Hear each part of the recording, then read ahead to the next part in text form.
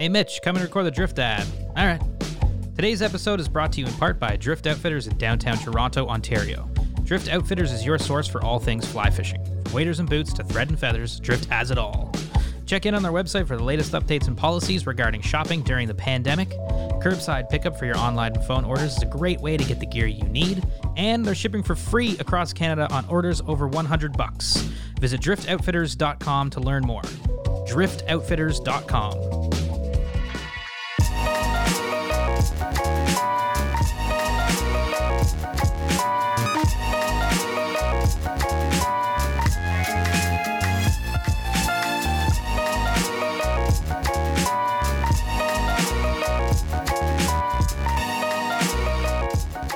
Hello and welcome to another episode of SoFly. It is the end of March and we're back recording another episode. And my name is Mitch. We've got Aldo. Hello. And we've got Yilma. Hello, everyone. Thanks everybody for tuning in. We got a really special guest on the show today. Kip Veith has been fly fishing for over 39 years, cutting his teeth, pursuing trout on the spring creeks of the Driftless region in southwest Wisconsin. Now Kip lives in Minnesota and is the owner of Wildwood Float Trips based out of Monticello. There he guides for a number of species from driftless trout to smallmouth bass and even the toothy, beastly muskie. He offers a Western-style fishing experience with drift boat floats down the Midwest's many rivers and streams. Wildwood Float Trips is also the outfitter for the Orvis Muskie School, and Kip is an Orvis fly designer. Kip and his business have been featured in Minnesota Bound, Orvis Outdoor Adventures, In the Drake, the Orvis Blog, Outdoor News, Midwest Fly Fishing, and Eastern, Southwest, and Northwest Fly Fishing magazines. Kip is also the author of The Orvis Guide to Muskies on the Fly, a book about fly fishing muskie. And to cap it all off, Kip was the Orvis Freshwater Guide of the Year in 2017. Now he's joining us on the show. Kip, welcome. Thanks a lot. Glad to be here. Yeah, thanks for coming on. We're glad to have you. Excited to chat. No doubt. Thanks for reaching out. Yeah. The book is relatively new, which is pretty cool because at about the same time the book came out, Yilma caught his very first muskie on the fly. So it's, all right. That's so awesome. it's really like it's fitting. It's fitting the timeline. Yeah. Good for you. Yeah, 1,000 casts isn't hyperbole at all. No. 10,000 actually, but you know, Yeah. if you do it 1,000, Exactly. you're better off. So Yeah. yeah. Yeah, totally. Yeah, Kip, thanks for joining us. Where are you calling from today? I'm in Monticello, so I'm in Monticello, Minnesota, which is about an hour northeast of the Twin Cities. So I'm right on the banks of the upper Mississippi. I've got 13 acres right on the river, so we moved from the Twin Cities to get closer up here where I fish a lot, so it made it a little bit more economically friendly. I wasn't driving back and forth from the cities and sitting in traffic all night. So Yeah. yeah, it's been great. I've been here 10 years now, 11 years, something like that. So Okay, right on. yeah. And how's the fishing there this time of year? Are you fishing at all, or? No, it's closed. They keep it open until the end of February. Yep. And I don't do the winter thing, but there's a lot of guys that do. We have a nuke plant north of town, and it kind of keeps it open and warm. And the guys do pretty well that are into it. But I fish them all summer. I don't need to fish them in the winter and freeze. I kind of enjoy my couple months off. So that's kind of where I'm at with that. Yeah, for sure. Like if it wasn't COVID, would you be doing some traveling right about now? Like maybe some fishing traveling or just? I went to Belize this year actually twice, so Oh, nice. I did roll the dice. We went last year right in the middle of it, like exactly when we got kicked out of Belize a day early because they were shutting her down on Monday when we thought we better get out of there before we got stranded. So so basically this trip was a makeup trip, but it went pretty smoothly. It all depends on your comfort level, I guess, but I thought it was pretty smooth. You can test right at home here in Minnesota. They'll mail you a kit, you spit in a vial, you send it in, and next thing you know, a day later you get your test results back and you can jump on a plane. So, Oh, really? and then when you get there, they check to make sure you're tested and all that stuff. And then when you're ready to go, all the resorts want your money. They want you to be down there, so they send someone into the resort. They test you right at the resort. And, if you have to stay, you have to stay, I guess. But everyone that I went with, and I don't think any of the resorts have had to keep anyone for the 2 weeks or 10 days or whatever it is. So it was really pretty simple. And for the last trip, we had a direct right out of Minneapolis to Belize. So it was everyone that was on the plane was tested negative, which I know that's not 100%, but Yeah. Like I tell my friends, I feel more comfortable on that plane than I do walking into Target or something, because at least everyone's Absolutely. had a test on it, right? So, but yeah, it was pretty smooth. It wasn't, I was a little apprehensive the first trip in mid-February, but the second one it was really easy. I mean, it was nice to get out of here, that's for sure. Yeah. Yeah, I bet. Oh my God. Yeah, it seems like a little bit of an easier process, and we got COVID tested for a trip we took up north ice fishing, and it was a bit of not so easy.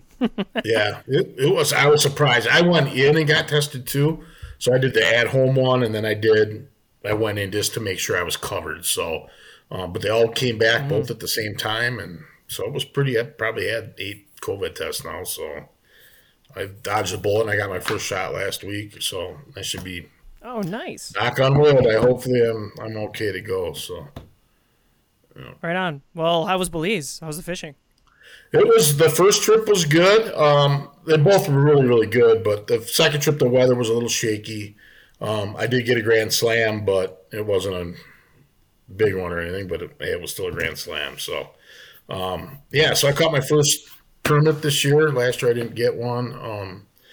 But I got a big one at a Pescador a couple weeks ago. I got a 20-pounder, so that was pretty badass. So it was cool. So and I got about a 15-pounder, 14-pounder down in February. So, but yeah, so that one was kind of cool because I could see it tailing pretty good, and it ate, and that was kind of a little better experience. But the 20-pounder was pretty cool too. So That was a special experience.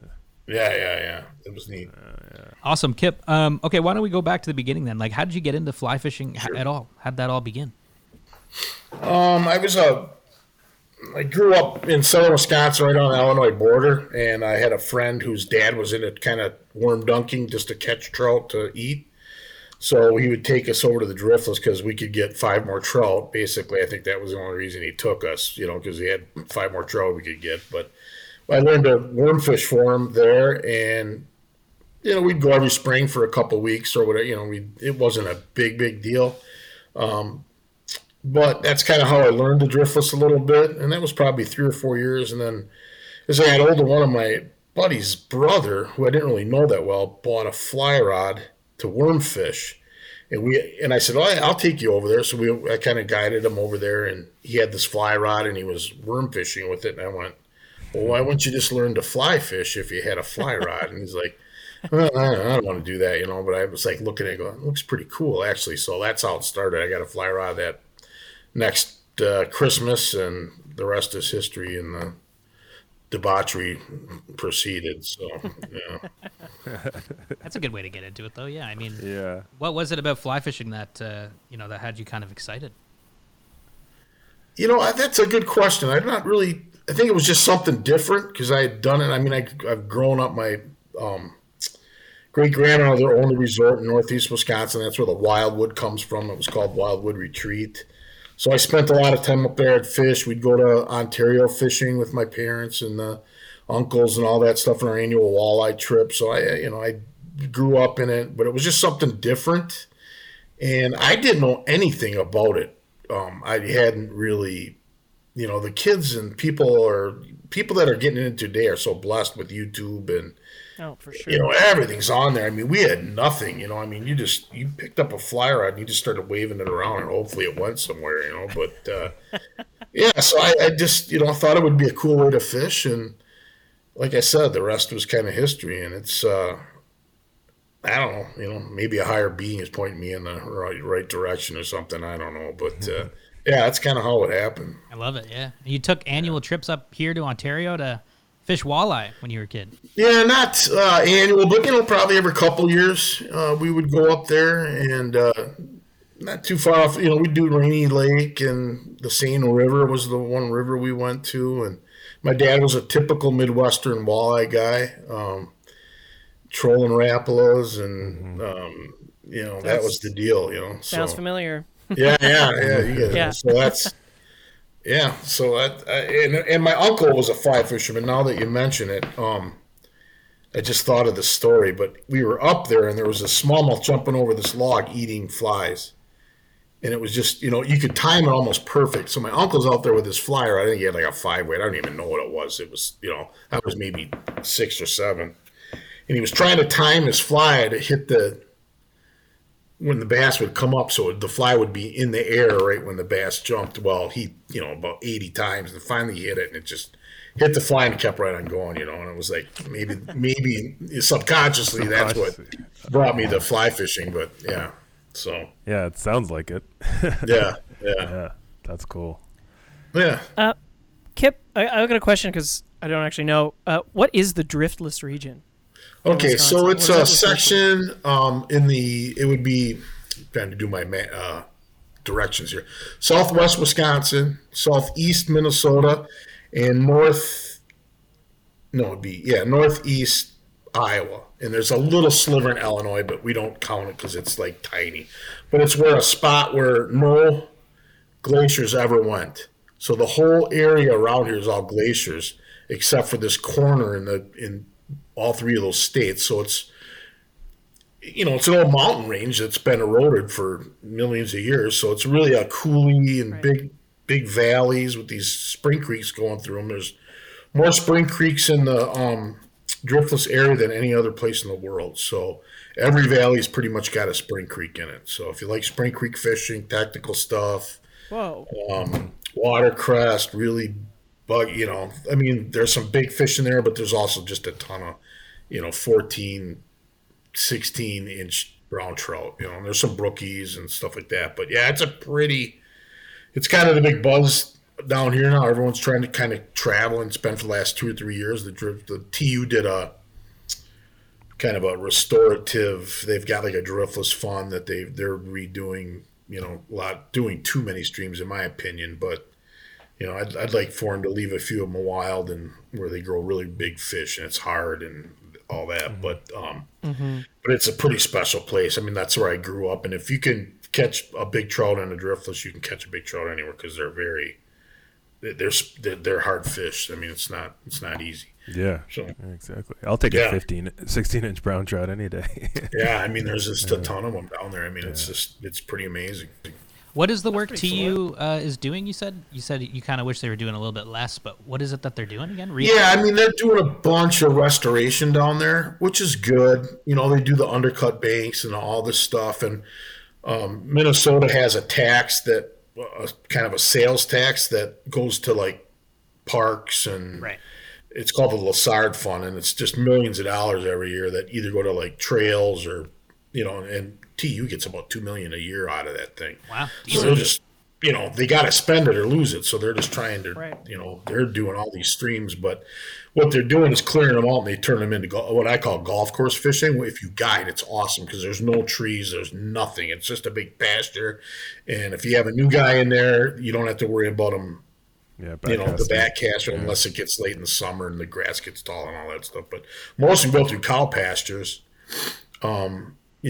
dairy farms and stuff like that, and they've redid all the banks where the cows have kind of eroded them and stuff. So it does a lot of good, but there are some, lower parts of those waterways that I would think they would just kind of leave alone and just make them spooky and deep and dark and, those big brown trout areas. So yeah, that'd be cool if they did that for sure. Yeah, like not necessarily a fishy part of the river for you to fish, but just to protect the fish themselves. Yeah, exactly. That's where those big fish, they like those, especially in the spring and the fall when the water temps drop, they like those deep, dark, they're carnivores, they're down there looking for crayfish and sculpins and stuff. They're not looking to sip a size 18 BWO. So yeah, no, definitely not. So that's one of my beefs, but it's still pretty damn good. So yeah, hey, I hear you. Yeah. I know what you mean. Okay, so when did guiding start? Like, how'd you get into guiding? Like, when did that whole thing begin?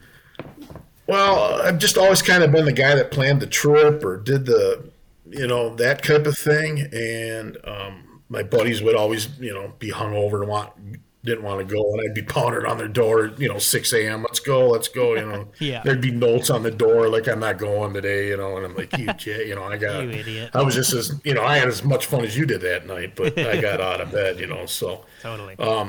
Yeah, so, and then it just is kind of in my blood. I mean, like I said, my great grandmother owned a resort, and so it just kind of fell into it, and I really got into it just because of the boat more than anything. So I went out to Yellowstone in '91, took a float trip down the Yellowstone, and fell in love with a drift boat. So I said, one of these days I'm going to have a drift boat. So I got one, and then it was just a natural kind of evolved into guiding it. Yeah. Once you get a drift boat, you just turn into a guide. That's kind of how it works. Yeah. Buy a hide, be a guide. Isn't that the saying for a hide? Buy a hide, be a guide. Yeah, love that. If it isn't their slogan, it probably should be.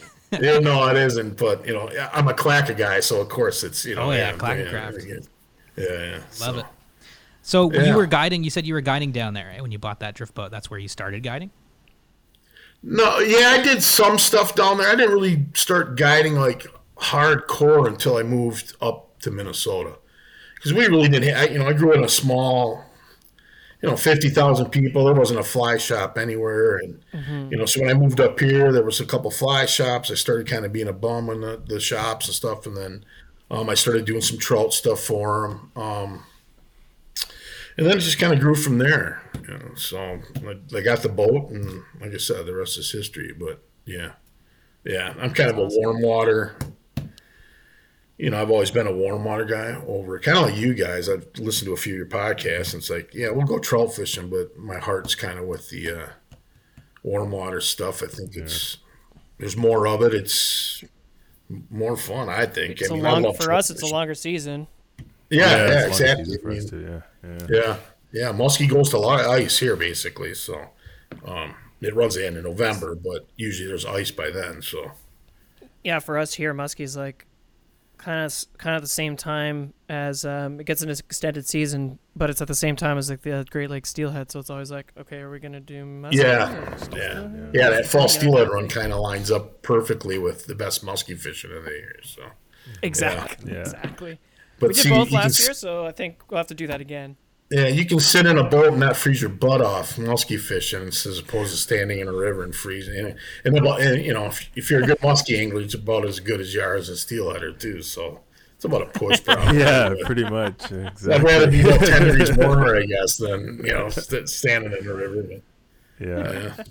Yeah, I'm 1 for 1, so you're correct. It's just as much casting, so. Yeah.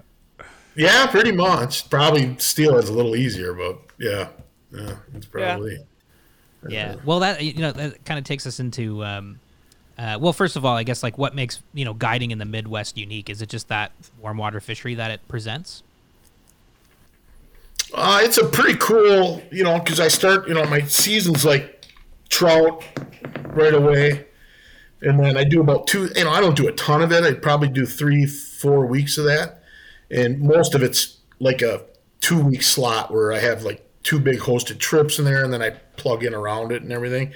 And then once that ends, then it's May.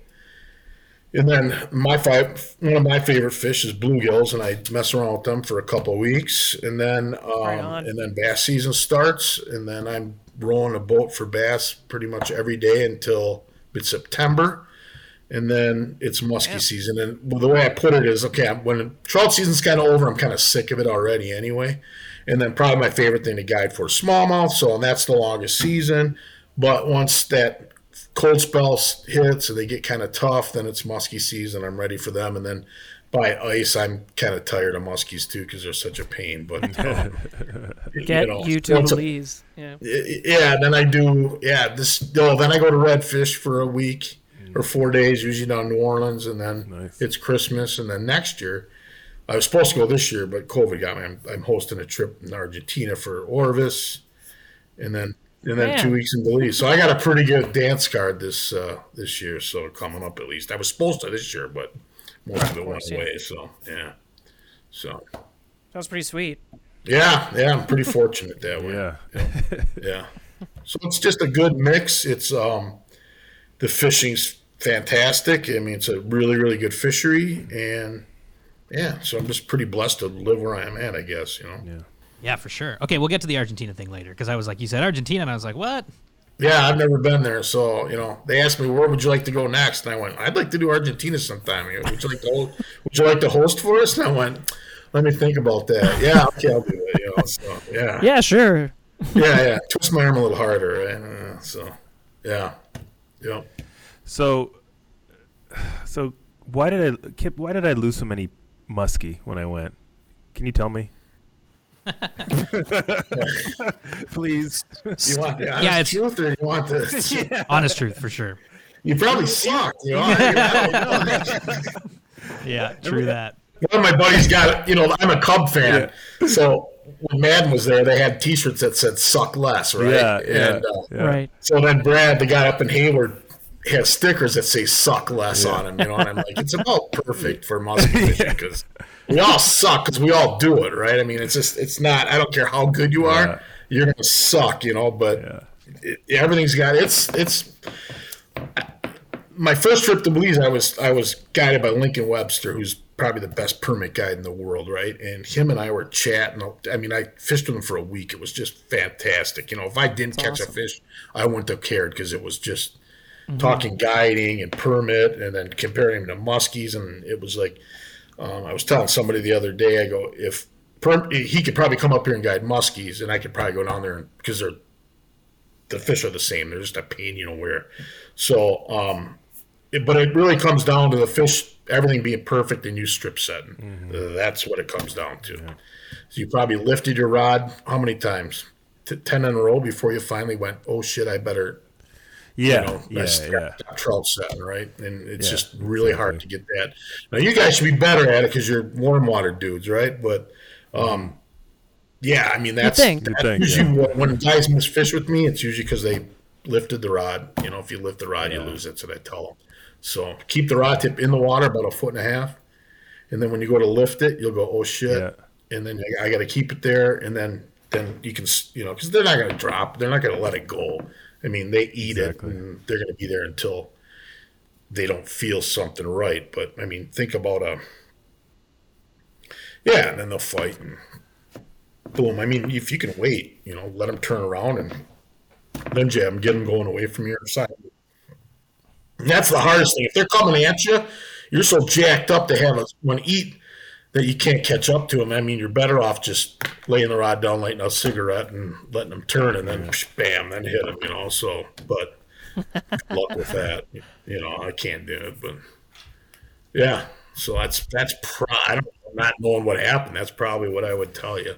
So yeah, no, I think that makes a lot of sense. There was a couple of times where and I think Aldi even had a couple bumps where it's like, well, they're hitting it and they're pulling, but why did the hook come out? You know what I mean? Even though we're strip setting, it's like they're just teasing with us. Did you drill them good? Yeah, I don't know. Did you strip set them good, or did you just half-ass it? Exactly. I don't know. Hey, man, don't put this on me, man. Like I didn't get anything. You got all the hits. You got all the hits. I didn't get anything. Yeah, This isn't even there, man. I mean, don't pawn this off on us, I've had guys drill them, and I mean drill them. Yeah. And the fish will come to the boat, and you went, that's a caught fish, and they'll open the mouth, the fly will come out, and they swim away. Because they clamp down on that fly so hard. If you don't get that thing right, and you can't strip set it hard enough to drive it through their jaw to put that hook in the side, because they're like an alligator, right? They have so much pressure on that fly, and they want it. It's hard, if you don't get them just right, they're gonna. So that's why I say everything's got to go. They've got to kind of go swim away from here, come at it side. They've got to eat it right. Right. You've got to strip set it good, and then you got to, once you strip set them, you don't lose too many. But I mean, if you get a good hook in them, they don't. It's not like a tarpon or something. They don't. Right. They usually have them, but I mean, stranger stuff has happened. But yeah, that's usually. But all that stuff's got to go perfect, and it's like. That's what makes them so hard. Exactly. That was a good day. The more aggressive ones are the worst because they're coming right at you, just barreling down on it. Right. You want that big fat one to come up and just eat it lazily and just turn and then go and then boom, and it's done. So yeah. So going back to I guess like the beginning of your muskie fishing, when you got into that, like how did you sort of begin to learn all this stuff? Like what was the sort of beginning of your muskie fishing career like? I was fortunate to have one of the first guys that ever did it around here, kind Okay. of as a friend. And I didn't really, I was like, yeah, whatever, I'll go, and I caught one the first time out. It was a decent fish. It was nothing. It was 36. I'm like, yeah, whatever, I was like, that's it, I was like, I was being kind of a snob. But we kept going at it, and then then we start moving bigger fish, and you went, okay, this is pretty cool. And then it's just years and years of and then I've got a lot, I've got some of the best musky people in the world as friends. I mean, I probably have 4 or 5 guys I have one, Gabe Schubert, that's probably the best, I think, in my opinion, is the best muskie angler in the world. I mean, he's just got that gift, right? And I've learned more from him, and we kind of have this clique. There's a bunch of now we're the old crusty guys. We used to be the young bucks, right? Now we're all the old crusty dudes that we all bitch about their young bucks, but that's because we told them everything that they learned, Totally. and then they're like, you don't know shit. And I remember where you were 10 years ago when Yeah. by the campfire as we were telling you the whole drill, so they'll never admit that. But anyway, so I'm really, really fortunate that way to have, really good musky guides. I mean, we're kind of in the epicenter of it for really good musky guides. So I've been blessed. I've been, learned a ton from those guys. Do you remember your first muskie on the fly? Yep. You said it was that 36-inch little 36. guy, right? It ate my kid named it. It was a macho minnow. It was just a big bucktail deceiver type thing. Just came off of a seam just like a muskie's supposed to do. And I don't think I've caught a damn fish on that seam since then. And it's probably one of the best looking spots on that float too. But I don't think I've caught them close to there, but not exactly on that spot. But I can remember that fish. And then we landed it. And it was, they don't fight really. They're not, they're not tarpon or they're not anything saltwater, but they fight when they're big because they're big. But they're pretty short lived on the fight. But so I can remember that fish. Yeah, just like it was yesterday. So Nice. I think everyone remembers the first one. Right? Yeah. Oh yeah. Big time. I don't think any I'll of. remember Yilma's first one. Yeah. I don't. Yeah, Yelma, your I first don't- one was 30-something, right? Inches, 33 inches. 33. There you go. Yeah, it was a little Someone guy, but catches it. I always say, it was- nice starter fish. Yeah. It was big for a trout. Yeah. It's a big trout. Yeah. It was a kind of interesting though. We were like, it was like midday, and we had switched to the bass gear. Well, Yilma, you tell the story, man. Yeah, it actually was a funny story because we were, Pat, like it was half day, and we're like, okay, let's take a rest, switch to bass, and so we switched our lines, and I put on a game changer to fish for bass. Didn't even have a leader on. I think it was like 0x line, and I started casting into like this area where like the river kind of met. Well, I guess it was a little trib maybe, and the water was just floating around this big rock. I casted it in, stripped a few times, got a hit. And then I'm like, I think I got a hit, or maybe I got snagged, whatever. And then I cast it back in again, and then, it just hit, and it wrapped around its mouth and came out, and then the hook kind of just went, boom, and I held it up, and that was it. Yeah. And then that was like, it was. I kind of made it sound like you didn't catch it. He caught the fish. The fish was Yeah, he down. caught the fish. Yeah. It came out, but he hooked it, right? Yeah. Once I caught it, then it came out. Yeah. I was gonna say, wait a minute, he didn't catch that. It sounds like. Oh, okay. No. My bad. The fish came to the boat. Yeah. But yeah, it was kind Yeah, of you funny. got slimed. Yeah. Yeah. Oh, You I got got slimed, slimed yeah. for sure. Yeah. Good. Yeah, and it was just wonderful. And funny enough, I think our guide at the time caught, because he still had his muskie gear on. He caught a bass the size of the muskie fly. So we had a little picture where we compared the two, and they were both like 14 inches long. It was hilarious. But Yeah. Cool. Very cool. I mean, Kip, apart from their size, what do you think makes muskie so compelling? Like, what do you think people are excited to go chase them? I think a lot of people don't know what the hell they're getting into, is what I think. But it's hard. It's so hard.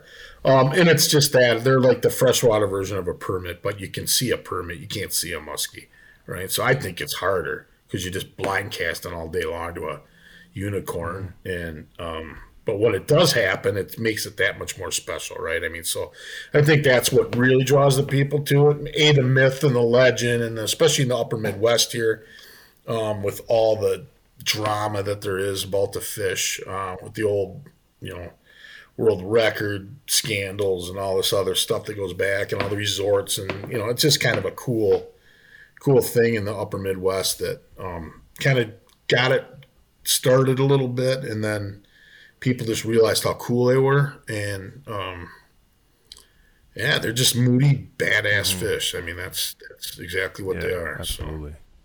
So, That's pretty cool. Yeah. And when did you start designing flies for them? The first question is, why are they so selective?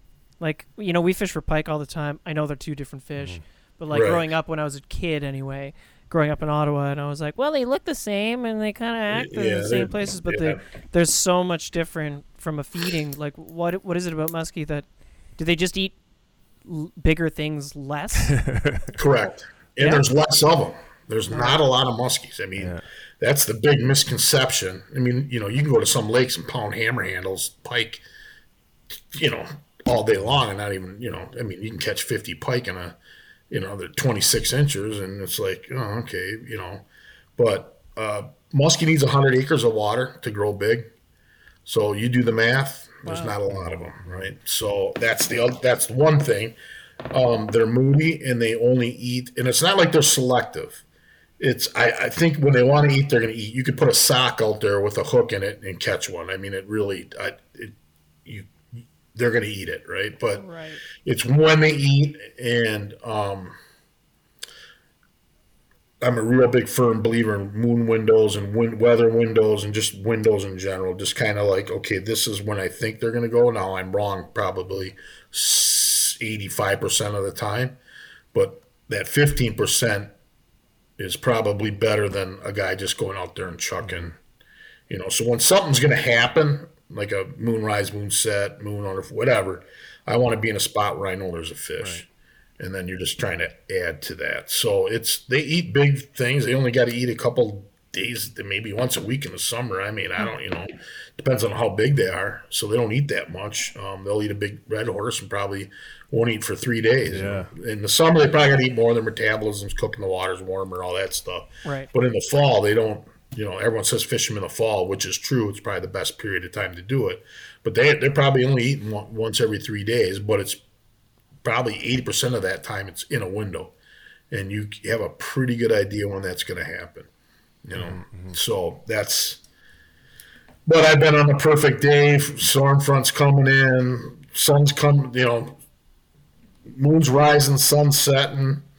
Nothing. We're gonna stick a pig tonight, and you don't even see a fish. So that's what either draws them to you or just says, the hell with that, I'm not doing it anymore. So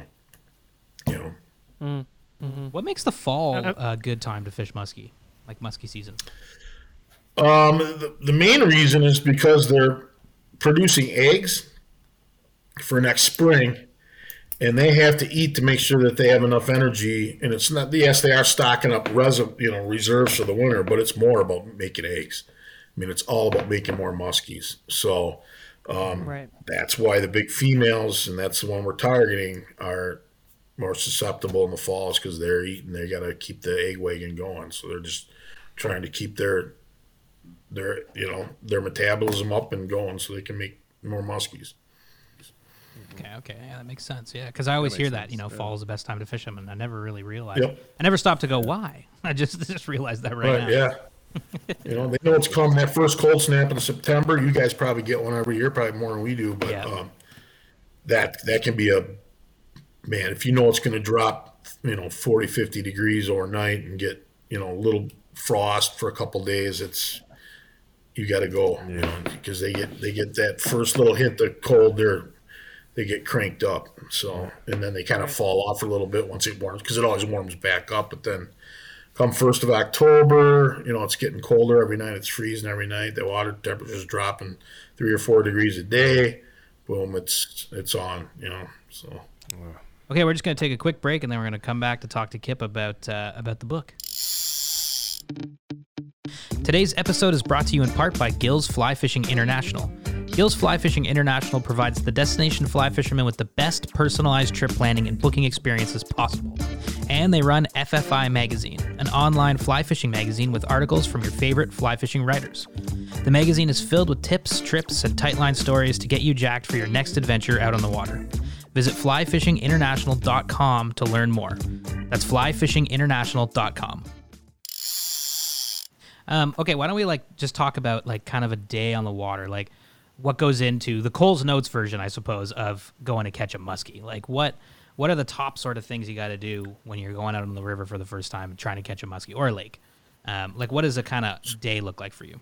Yeah, I just fish rivers. I mean, I do fish some lakes, but not much. I'm a big river guy. I've always been and always will be. Lakes bore me after, I could do it for half a day. But to sit out there all day just throwing at a weed line and not, changing the scenery would, drive me to tears. So muskie fishing is hard. I'm kind of with you. Yeah. So that's a good. That's a good point, man. Yeah. So I went brown trout fishing with this friend of mine that, my other guide said, you got to fish with this guy. He's the fishiest brown trout dude. I mean, he's caught more 20-inch brown trout in the driftless than, in one season than I'll probably ever catch in my lifetime, right? But so I watched it. We went, and I'm like, I go, where would you find the big brown trout in this spot? It's a big eddy, and I'm like, well, right on that seam. And I'm like, really? And he goes, yeah. And I go, well, that's where a big muskie would be if this was a bigger river. So, and an old timer up in Hayward once said, all that a muskie is a big brown trout. So I'm looking for those seams, those ambush points a lot. They love wood. So that's the kind of stuff. Just think of a big 25-inch brown trout, and that's where a muskie is going to be. So in the fall, so it kind of takes a little, because most guys come from the trout fishing background. They're not, but if I'm looking for those seams, those ambush points where they don't have to work really hard, and the bait's, it's a conveyor belt, and they're just going to come by and boom, and follow the bait, you find the fish, So the suckers all in the fall just all drop back in a deeper water, slower water.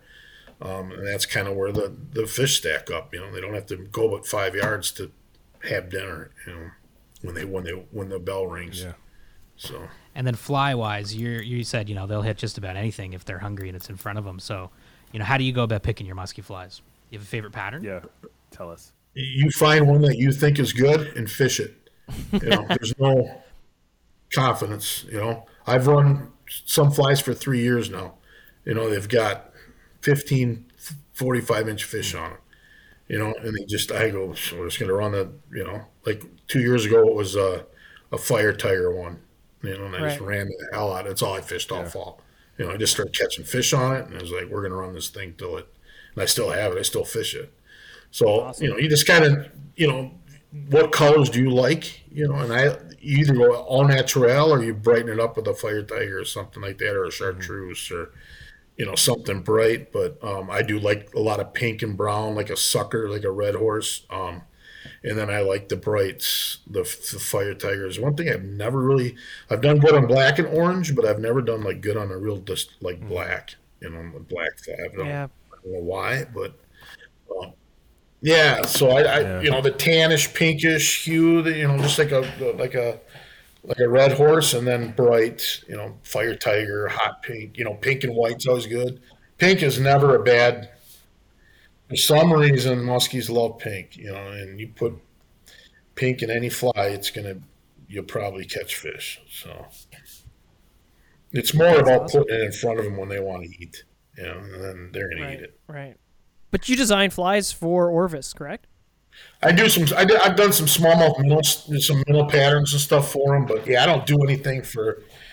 They'll never run a good muskie fly. I mean, any commercial fly tying thing will never, ever, ever have because it costs probably more to ship it than it does to actually, make the money on it. Because we were looking at them. I had my macho minnow, and they said, we want to run this, but they couldn't figure out the packaging and how to ship it. And right. It's probably $5 to ship it. Well, I just lost all my margin, so. Yeah. Makes sense. Yeah, they're such big flies, such meaty flies. Yeah. Yep. Exactly. We've kind of touched on it a bit, but what are some of the challenges that face the muskie angler, or even a first-time person going out. I mean, the long days and the endless casts, I think, are probably the biggest thing, eh? Right. Yeah. It's the mental thing. It's in between your ears. That's the hardest thing about it. I mean, the casting's tough too, but if you don't stay in the game, you'll never. And the muskies know when you're not in the game. I mean, they have a sense of it. They're going to show up when you're take a play off, so to speak, and. If you don't turn it, you pull a fly out and one's going to come up and try to eat it, So you have to stay mentally tough and stay in the game and just pound away and try to fight through the day because it's usually cold as hell. It's miserable. It's like steelhead fishing. It's miserable. It's, and if it's a good day, if it's a nice day out, you're probably not going to see anything anyway because they seem to like the crappier weather. Yeah, that's that's what Adam Valley said. Adam Valley was our last guide, and that's exactly what he said. It's like the crappier the weather, the better. Yeah. So. Yeah. They like that crappy cold fronts, low pressure, all that good stuff. So, yeah.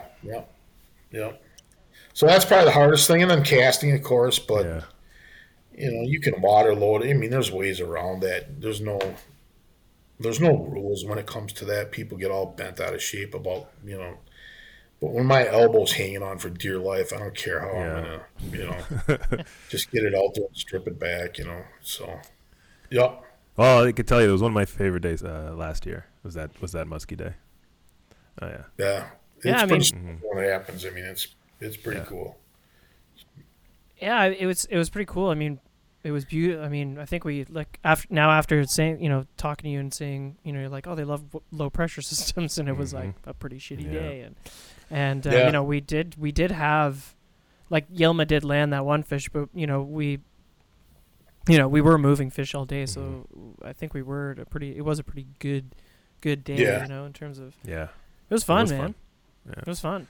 Yeah, I think my big day last year was a new moon, I think, or whatever. I can't remember, but we moved 9 or 10 fish, all big, and the guy never did land one. But it's tough.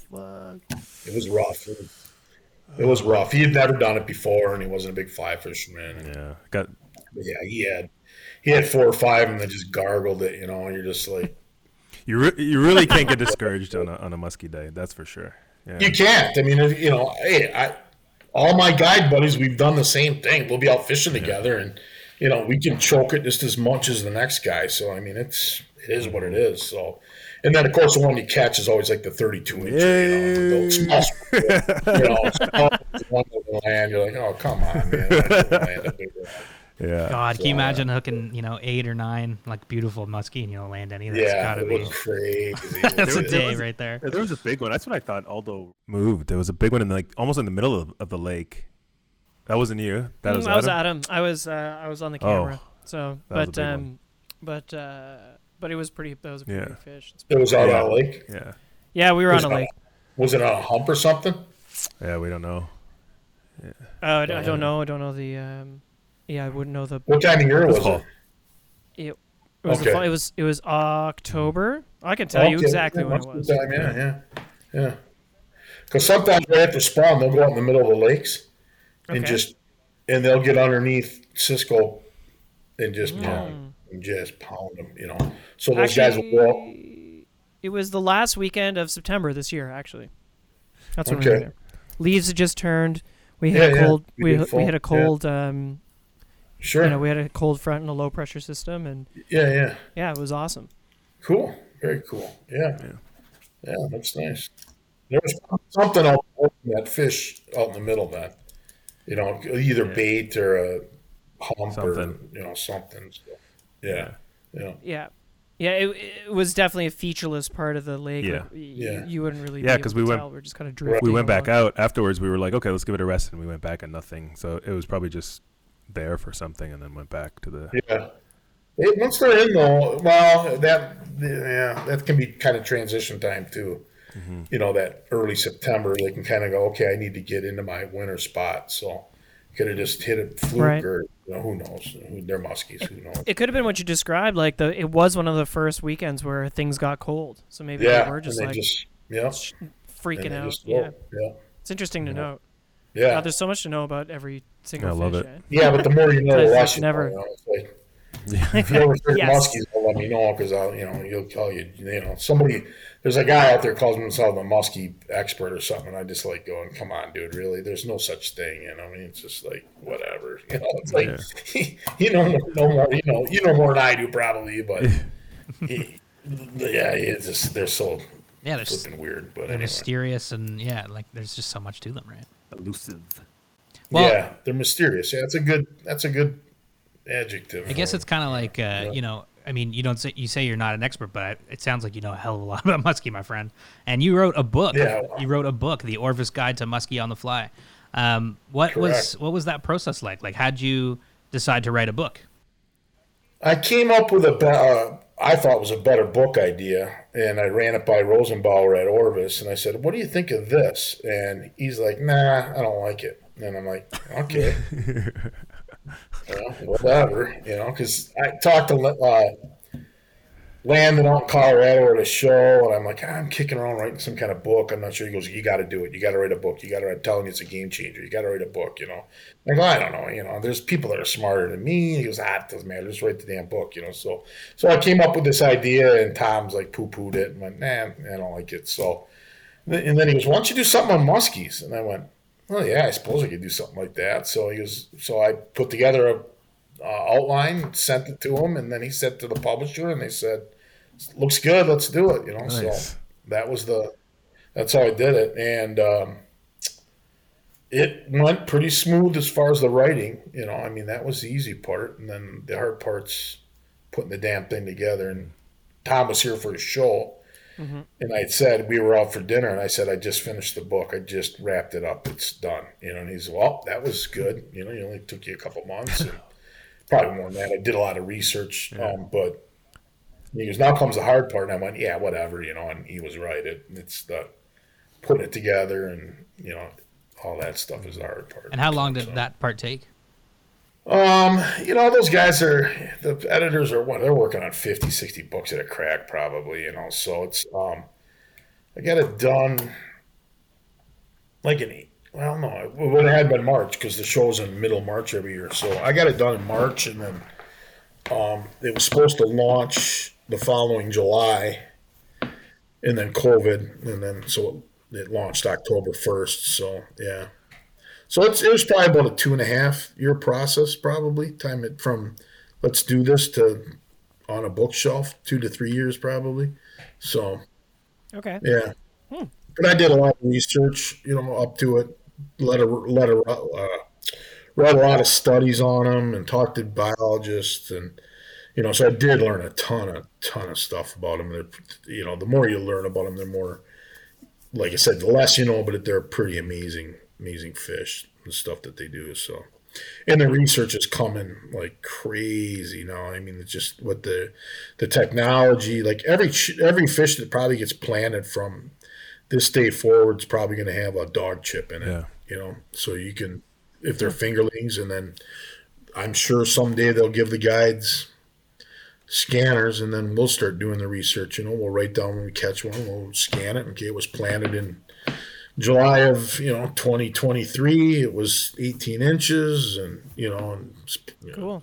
And then you can track the growth and all that stuff. So it's pretty cool. And they're doing studies in Lake Superior where they come out of the Duluth Harbor and they go out and eat in the summer, and they've got like buoys out there pinging on them as they go in and out of the harbor and stuff. So it's pretty amazing what they can do. Yeah. So 100%. yeah. What was the book idea that Tom killed? Can you say? Yeah. So like I won Guide of the Year, right? And Yeah. whatever. And it's nice and everything, but I'm there was a book like done like years ago, Wisdom of the Guides, and I thought it'd be pretty cool if we'd like got like 20 of the guides of the years and just did like 20 questions or kind of like this, only on paper, right? And you just, how'd you get into it? Your advice and blah, blah, blah. And then just, but it's like, so Tom, I don't know. I love it. I still think it's a good idea. I think it'd be pretty cool, but, so, because I know a lot of them. I think it's pretty cool. Yeah, I got to know a lot of them, and they're really good dudes and women, actually. And So yeah, it would be pretty. I think it'd be kind of cool just to see how everyone approaches the game. I mean, that's my thing is how do you approach your day or your guiding, and most of it's trout and stuff, but it'd be you wouldn't have to be. I guess you could get a bunch of saltwater dudes and freshwater and Oh trout yeah, and totally. water. I mean, it'd be kind of cool. Yeah, 100%. Yeah, maybe there's a podcast in there. Maybe we'll do a podcast together on that. That'd be cool. I can dig that. Yeah, there you go. There we go. Yeah. It's kind of what you do anyway, right? Yeah, Yeah. 100%, 100%.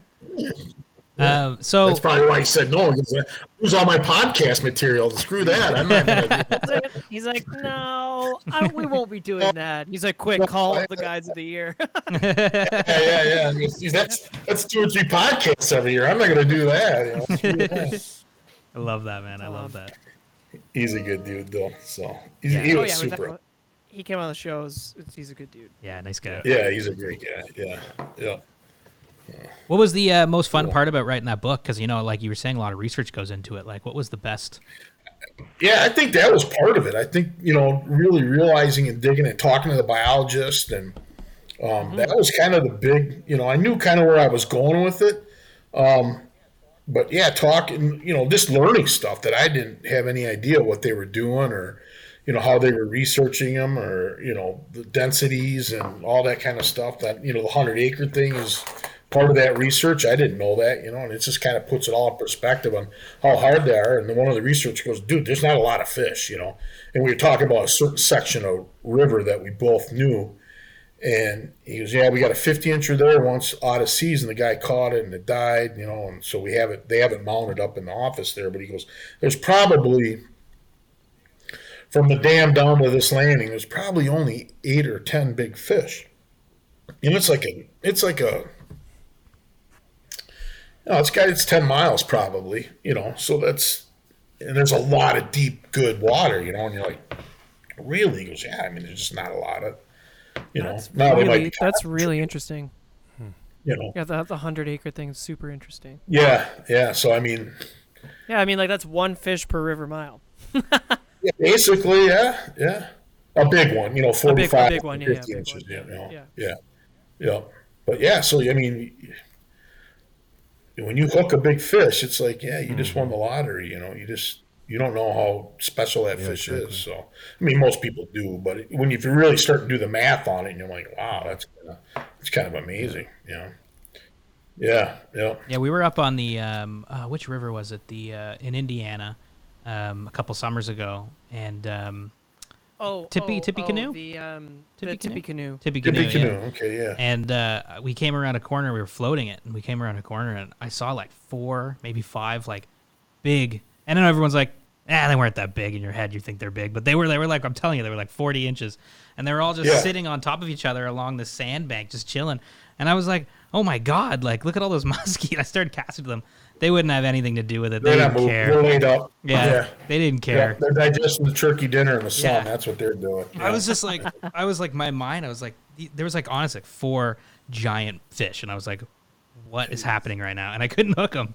Yeah, on a lake here in the state, it's called Mille Lacs, which is one of our most famous lakes. It's like the walleye. Everyone from the city's going, but when my buddy Troy got me into it, he had a big ranger, and we ran up there, and on the north end there was a big sand flat, and they would just sit in there, and I mean we rolled over probably 100 fish that were over 45 inches that day.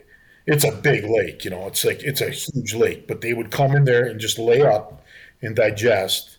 And then, I mean, we would put flies right on their nose and just jig them, just to try to piss one off. And, and he goes, well, what do we, and I go, well, this sucks. He goes, well, I'm not leaving fish to find them. It only takes one. And I went, you're right. It only takes one, so that was always his big saying, I'd be going, this sucks, dude. I don't want to do this shit anymore. And he'd like, it only takes one, so, every once in a while, I'll be like, stay in there, guys. It only takes one, and I'm like, oh my God, I can't believe I said that, but.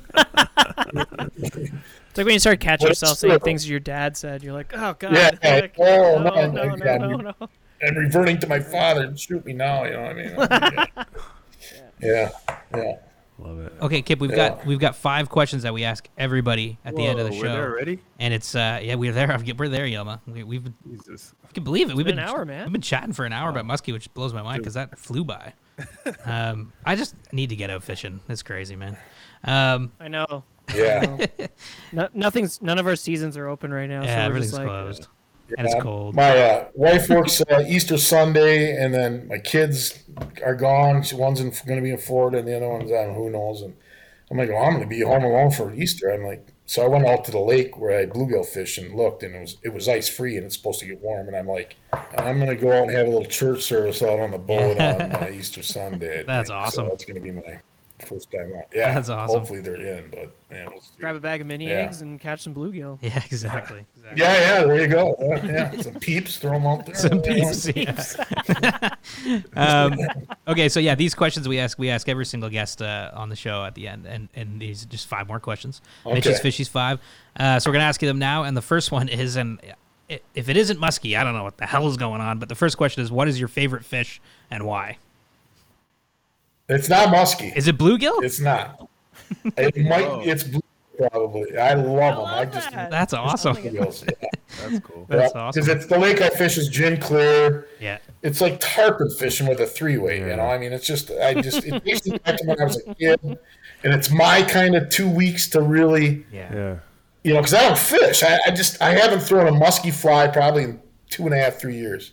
Yeah. You know, I haven't. I've always been rolling the boat and guiding, and I don't get to fish much anymore. So that's kind of why it's special. And then, yeah, that's probably I love smallmouth, a close sec. I mean, those two are right up there. But muskie's in there, but it's like I don't get to fish them much anymore. My buddy that I used to fish with died here a couple of years ago, and we used to have muskie weekend, and he would reluctantly roll, but at least he would roll for a couple hours, and I got to fish. So anyway, that's probably why they're at the lower and they're a pain in the ass. But other than that, and bluegills are just friendly, happy fish. So yeah, I love that. I love that. Author of Muskie on the Fly, favorite fish, bluegill on a 3-way. Yeah. That's great. they're good bait too, I guess. I don't know. I love That's bluegill. I know exactly what you mean. It's super fun. Okay, so number 2 is if you could fish anywhere in the world right now, assuming it's the best time of year to go there and there's no COVID, where would you go and why? Oh boy, I'm going to Argentina, so that would have been number 1 probably, right? Now I'm trout fishing, but the Dorado thing would probably be up there, and then the other one would be Iceland. My kids and my wife went there a couple of years ago. They just had a long layover. They went to Denmark because they're Danish, and I was, and my kids said that Iceland's pretty badass. We should go there fishing sometime. And another one of my friends died there fishing, which would be he drowned there, and him and his wife both died. It was a tragic story. It was rough. My buddy died in March, my good muskie buddy, and then this couple died in May in Iceland on their dream fishing trip. You know, so it was a rough year, but that would be the only reason I wouldn't go to Iceland is just because, Brian, you know, but right, or just to honor him, I guess. But yeah, it was a crazy spring, but that's it. So, do your kids fish? Yeah, my daughter's going with me to Slough Creek this year. I haven't been out there in probably a decade, and I had clients that said, "Can you put together a trip to Slough Creek?" And I went, which is in Yellowstone, if you're not familiar with it. And I went, yeah, let me look into it. I don't know. You know, it's going to take out of my season, you know, because we're going in August, which is prime smallmouth time. But I went, yeah, I haven't been there. I should go there. And we're taking horses in. It's going to be really nice. It's going to be pretty cool. So she's never really been to Montana. She's been to the Bighorn, which it's good, but it's not Montana. It's kind of ugly. Where my kid has been with me to the guide rendezvous with Orvis and Missoula and stuff like that. So I'm going to take her. But yeah, they both fish, but they're not. My daughter's probably a little bit more crazier about it than my son. You know, my son would go to muskie camp every year just to hang out with the guys and, you know, and fish and sit by the fire and that kind of stuff. But that's probably his favorite thing is muskie fishing. So, yeah. I love it. Okay, number 3 is what's one of your favorite or best fishing memories from over the years? The one that I haven't had yet. Oh, nice. I love that. Hey, Right I on. like that. Yeah. I've had so many really, really, really cool stories and funny stories. Like I had a guy, one of my good clients had a bad heart up in Ontario. He's like valve tore and he didn't even know. And he gets home and he's calling me. I'm coming home from the rig. He goes, I'm back now. You know, he used to go to Canada and then we'd start our season up and we'd do 10 to 15 trips a year. And he goes, yeah, I just got back, but I didn't feel very good up there. Well, that night his valve tore and his heart and he damn near died, you know. And then I took him out like right at the end of the year. And we weren't, 10 minutes into it, and he caught a nice smallmouth. And I was like in tears. I go, welcome back, Gary, and it was that's a pretty cool story. But yeah, I mean, there's going to be some really, really, I'm really looking forward to Slough Creek with my daughter. But most of them entail my kids are really, really, really good clients that I've had forever. So I love that. I love that. Cool. Yeah, the one that hasn't come Yeah. is great. Number 4 is, why do you fly fish? Why do you fly fish? What do you get out of it? this kind of goes back to that question you asked me, well, how'd you get into it? Yeah. And I'm like, that's a weird.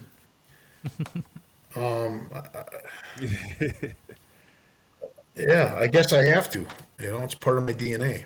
'Cause Yeah. I don't. I'll spin fish a little bit, but not much anymore. Yeah. It's just my passion, I guess. Guiding and fishing. Yeah, So- exactly. Yeah. It's who you are. Yeah. Much to my wife's dismay, I would say. But anyway, that's. I love it. I love it. Okay, so Yeah. the last Mitchie's Fishies 5 here for you, Kip, is what fly pattern best represents you and why? If you were a fly, what would you be? I'm probably a popper because I'm kind of loud and obnoxious, but then I'm also fishy. So I'd probably be a bass popper. I guess. That's awesome. Actually, I think that's the first time Have we've we got ever a heard popper that. on the show yet? I don't think we've ever heard I popper. don't know. I don't remember. No, I love that. That's great. Bass That's popper. good being the first, I guess. Yeah. Yeah. Yeah, I'm loud. I'm loud, kind of obnoxious, fat, and I'm fishy. Fishy. I guess. I love That's, it. there you go. I think that's a great answer, man. I'm a big fan Yeah, of that. I like that answer a I lot. love That's that. awesome. And I Maybe love what- fish and popper. Oh man, Yeah. me too. I mean, you're. I think we're trying maybe one day turn that into a book. All of our guests, like what fly. Yeah, that'd be great. That's a Little really coffee cool table book. idea, actually. Yeah. Yeah. It'd only have to be a page or two, and you could have, Exactly. Kip Veith, a popper. And then we got to go back and listen to our earliest shows and just like hold our heads and like, oh my God, I can't believe I said that. I can't believe I said Those early episodes. that. Yeah. It's like fly tying, I would think. You look at some of the flies you tie when you're first. I don't have any left because I've thrown them all away. But you look at the fly and you go, "Oh my gosh," and you thought that was good, and you're like, Yeah.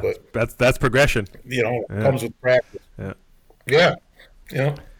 Kip, man, thank you so much for coming on the show. Like, it's been a blast getting to meet you and chat about muskie and you're fishing down there. And hopefully one day we can connect, hit the river together. Yeah, I need to get up there. I interviewed Yeah. a couple guys from Canada for the book, and Yeah. I'm intrigued to say the least because no one fly fishes for muskies up there hardly. So Yeah, there's a ton of good muskie water. There's a ton of musky water. In the region where me and Yilma were fishing, but also much closer to Toronto. Yeah. And are in the Kawarthas and just like 2 hours east of Toronto driving distance. Ottawa, Yeah. like the Ottawa area. And is where me and Mitch grew up in huge Ottawa. Muskie place. that's one of them guides on Ottawa, right? Is Yeah. that the one that goes from Montreal, Ottawa to Montreal or whatever? It's Yeah, a the big- Ottawa River's a river, big right? muskie river. Yeah. Big river, yeah. And he guides on that, and then the other ones does the French.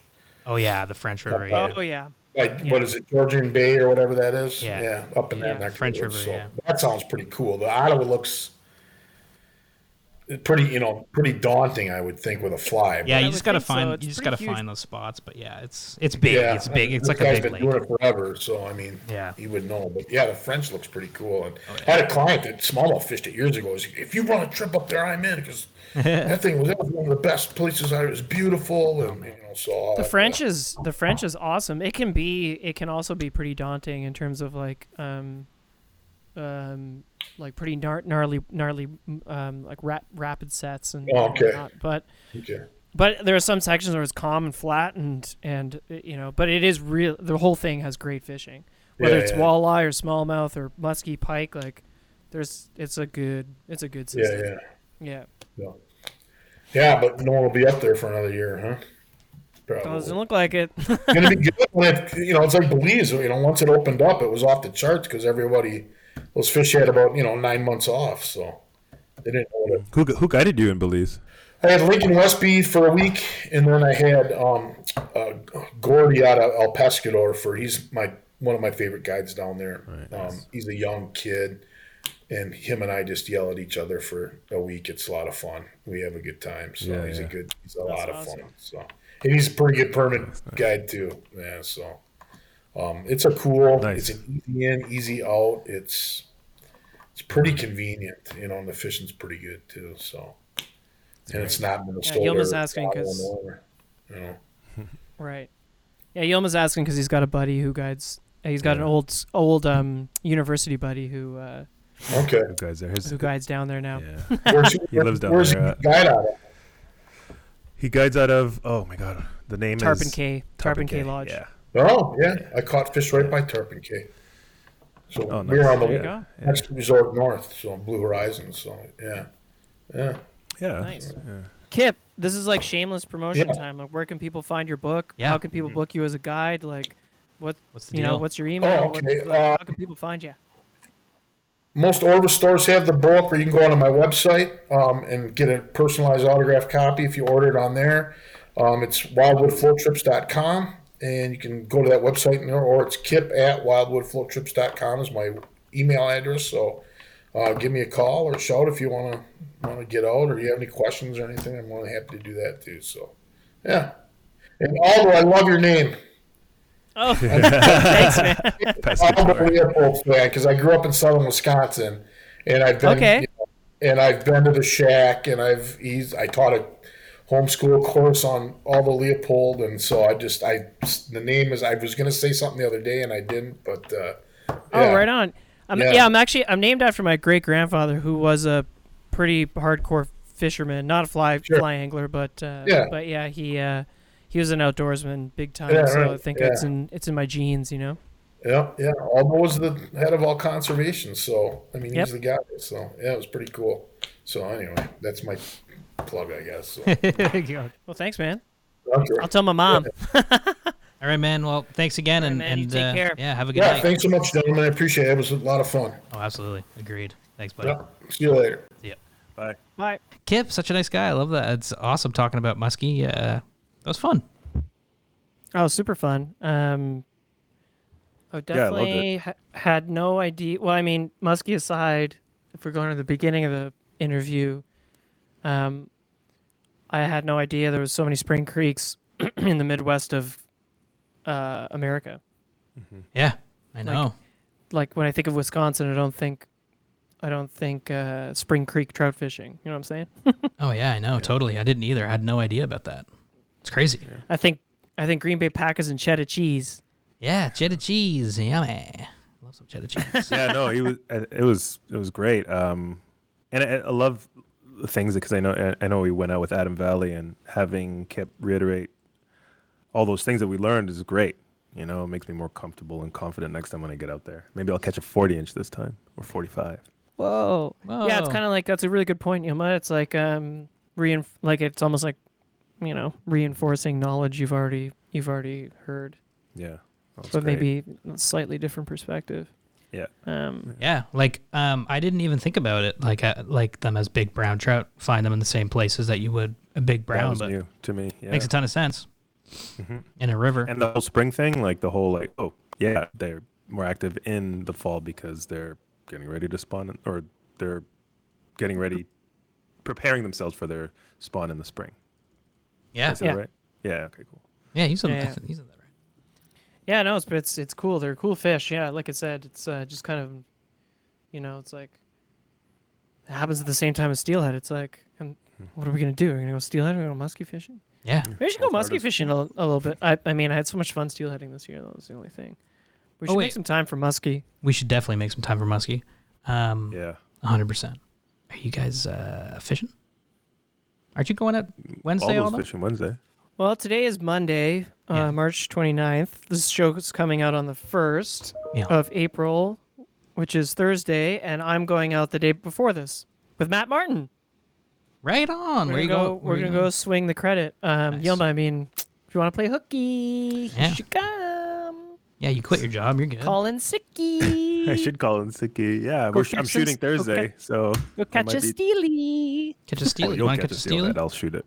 No, Matt Martin. Shoot it? Yeah, that's true. Shoot a gonna shoot steal? it? Jesus. you- No, with the camera. Oh my god. Oh, okay. Yeah. Good Okay. lord, man. Conservation. Well, I feel like with all that rain we just got, Yeah. might have brought some fishies in the system, or Got a ton of rain. it might encourage some dropping back. Yeah. of the guys who have already spawned. Or maybe Yeah. we'll catch a sucker like Adis today. Yeah. Yeah, and if we don't catch any fish, we can play golf. Whoa. Because there's a golf course there. I can't believe Mitch is into golf. I'm still like, I'm kind of getting you into it, wouldn't, I think. you I wouldn't think let I'm- me watch Saturday Night Live because you want to watch. I want to watch golf. golf, man. At the end of a day Yeah. of fishing in a hotel room, golf is awesome. Hey everyone, it's Stevie Wonder. Eat some pizza and Aldo put sunglasses on and Yelma called him Stevie Wonder because no one can see him. Yelma doesn't make any sense. Hey, it's Stevie Wonder. No one can see him. Hey, it's Stevie Wonder. Everyone's like, okay, it's Yeah. Stevie Wonder, I guess. No, but I'm with Mitch, man. Like, you put Yeah. on some golf at the end of a fishing day, you Yeah. are sleeping pretty quick. Yeah, after some pizza, after It's like just a so local cozy, a local You're, like, pie. in the hotel room. You're like, Yeah. baby. Took a shower. I mean, that was steelheading. Like steelheading's the best after when you can go back to the hotel, take a hot shower, eat a pizza, a local pie, and watch golf. That is a great end Or- of the day. Or barbecue. Sick, yeah. Take off your glasses. I can't see you. That was pretty great. No, now I'm keeping them on. Now that you said something, I think he looks There's cool. no way. I think he looks cool. I feel. Oh, I'm cool. not saying he doesn't look cool. But guys, listen. It's I want to mention one thing. Yeah, please. If I could, trout seasons we're getting close. Yeah, it's so close. And we were all part of that. Cut the crap, save the credit. Little Zoom chat earlier Yeah. this week. And if you guys want to go to our Instagram and check out the link to sign the petition to stop the wastewater treatment plant and learn more about it. I won't drone on about it now because there's just too much to cover. But learn about it. People trying to dump sewage into the Credit River. Let's try and stop them. Absolutely, yeah. Save the West credit because it's just a ridiculous thing that's happening. Like, come on, like what? I mean, like that we shouldn't have to sacrifice, a river for like development or figure something out. You know what I mean? Like, you want to build houses, like I don't know, don't shit in the river. I don't know, you know what I mean? Like it's just such a Like, sensitive dude, like- river. Like I don't know, it's just I don't know. It doesn't feel right. It doesn't seem right. No. So we got to do what we can to fight for it, and be the voice for Fight the for our river. little bricky friends. 100%. A little bit of savings. I don't get it. Yeah. I don't get it. And then also we're doing a hosted trip at the end of September, or not end of September, at the end of the summer in middle of September. And Speaking of brookies, speaking of brookies, and 2 of the trips have already sold out, but there's one trip left, which is a week-long trip into the heart of Temagami in Northern Ontario to go fish brook trout with Temagami Outfitting Co. And it's like a week of just fly fishing in the interior, paddling into the middle of nowhere, eating amazing food over a fire cooked by your guide, and making fun of Yilma. Nah, we're not gonna make fun of you for a week. no, that is allowed. But to add to that, the no, that is allowed. That is that is allowed. It's such a amazing meandering river that Yeah. is just lovely and lush, and bright green, and sometimes there's gin clear spots so you can see these yeah. little brookies, and True. it is fantastic. Although I caught really nice sized brookies there. You guys got nice fish. You guys came back with some sweet pictures. our guests caught Guests, some yeah. awesome fish, and Awesome fish. And these are like Yeah. true in the middle of Ontario brook trout. Like it's like these Yeah. fish are awesome. You know, they're wild. Yeah. And they're They're like, wild. You're in a wild, beautiful wild, place, And then at the end of the day, we'll sit around the fire and we'll drink some scotch and eat some hot dogs over the fire and just hang out. And it's gonna be a blast. And I hope you guys will, It's so will beautiful. join us. I don't know how else to describe this. It's picturesque, classic, just brook trout, babbling brook fishing. Like it's Yeah. just gorgeous. I mean, we've done it. We've done it twice. Yeah. I mean, when we did it the first time, it was kind of a scouting trip, and we fell in love. And last year, when we really got to sink our teeth into the river, it was awesome. And now this year, getting to do 3 trips. Like Mitch said, 2 of them are kind of already spoken for, but the first dates are still open. Which in dates are September. those? Check out check out SoFly.ca. It's September 6th to September 10th. So those are yeah, that one's it's free still. That one's open. That one's wide open. Okay, sweet.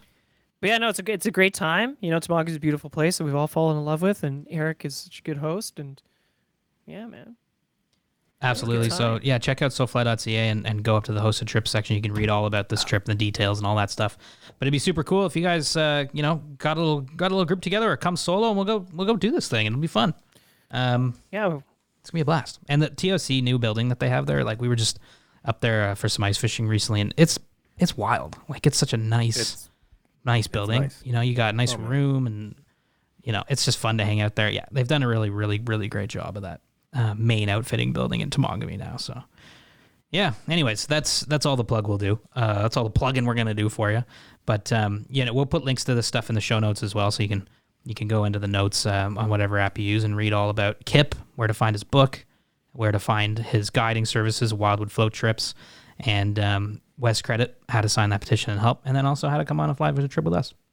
That's everything. Everybody, you know what? Thank you so much for listening, and we hope everybody's staying safe out there and having fun. Stay safe and have fun. Maybe that's my new sign off. You sound like participation. Yeah. Body break. body Body break. Did they ever say anything? Body break. keep fit and stay safe. Keep Is that fit what they used to say? Fit fun.